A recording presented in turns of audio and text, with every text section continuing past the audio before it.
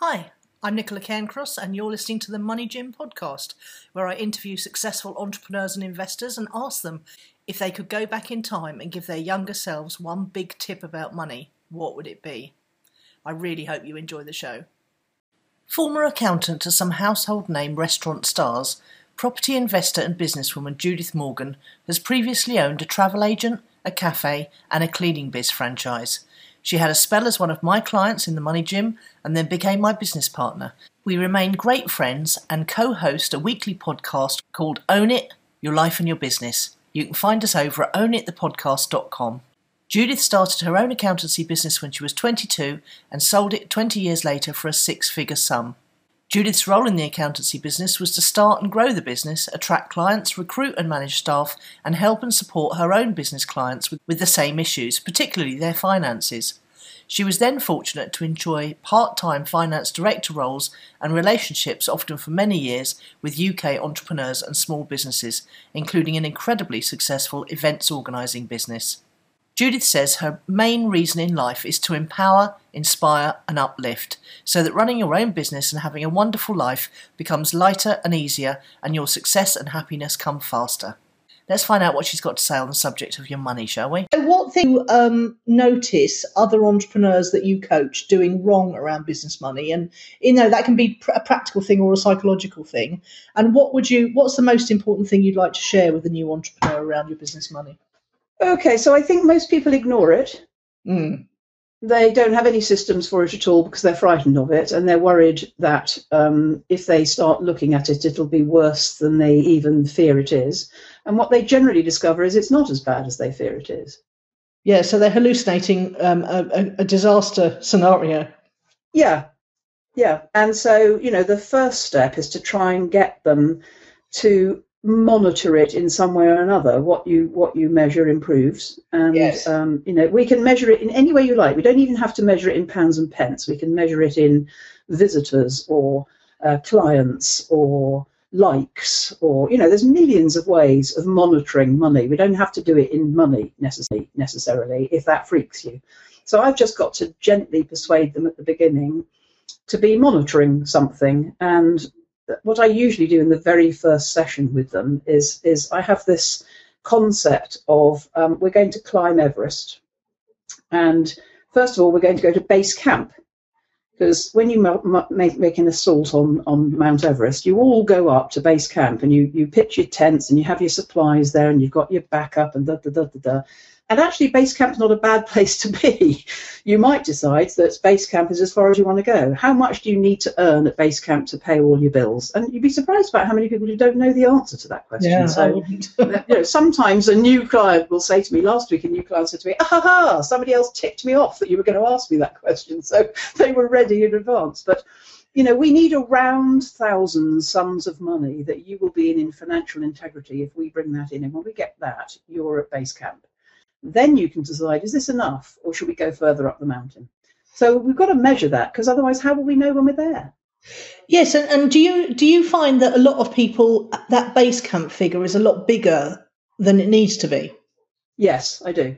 Yeah, they don't understand. How low can you go is what I call it, because, the lower you can go, the less likelihood there is of you having to go back to work or get a part-time job you hate. And you actually downsized your own life quite dramatically at one point. I remember when you moved out from that gorgeous flat in the Docklands and moved into one of your own properties because you wanted Given what's happened in the last 8 years, Nicola, you'd be mad not to, wouldn't you? Yeah, absolutely. And I love the fact that I live on a very, very small amount of money every month, because it means I don't have to earn so much to be comfortable. And it also means that I think downsizing takes away a lot of the fear of the fear of scarcity, because if you're living lean, as I call it, yes, then nothing can be taken away, because you've. No, I love it. Love the concept of living lean. I think that's absolutely perfect. And who wants stuff anymore? Yeah.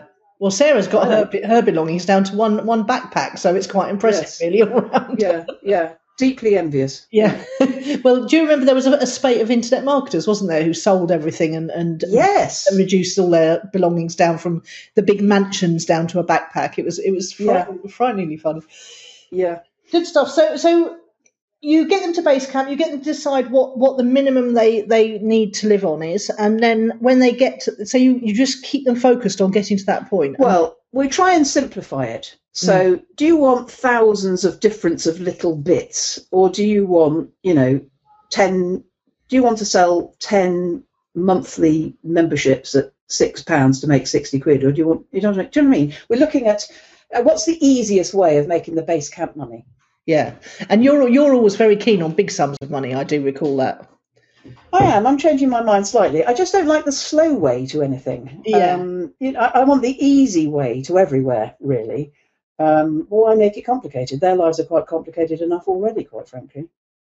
I remember when I was first taught how to manage a weekly cash flow by our mutual friends, and I exasperated them because I kept overcomplicating everything. And now things are very simple. It's through not entirely through choice. In about 5 years ago, but I relish that simplicity now. I really do. Yes, so do I. Yeah, good stuff. Okay, so then when they're at base camp and you're working out how they're going to make their money, do you then help them monitor it, or do they come to you for accountability, or do you expect your clients to be grown-ups? I do the latter. I think, generally nobody ever brings anything to a coaching call that's working right. They only bring what's wrong. And all the time it's in problem-solving mode, really. And I think actually the main benefit I bring is making it feel easier, because if it feels easier, you can do it. Yeah. They tend to come with heads full of, why I can't and how difficult it is for me and poor me and I've got so much to do.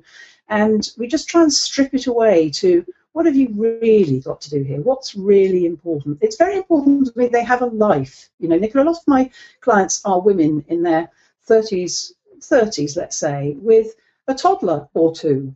Yeah. And frankly, they need to be working in six weeks chunks before half term, after half term, 3 times a year. And they need to be off in the school holidays because they can't achieve anything with somebody around their knees. Why try? Have a lovely, lovely, lovely time with your children, until they don't want to be with you anymore. And then you've got plenty of time to throw yourself at the business. Yes, I can say that happens around 15 to 16. And if then, by about 13, they don't want to go on holiday with you. They only want you to fetch them from school, So I have been with women long enough to see them achieve almost nothing at all because of the family commitments, to the time when they can focus on them now because the kids have gone to university or something like that. Yeah. So leaving the subject of money now, then, what one thing would you say is absolutely crucial for the new entrepreneur to master? Well, this is where I was coming to the cash flow game, actually, because when they come to that, they see what their relationship is with money, how broken it is.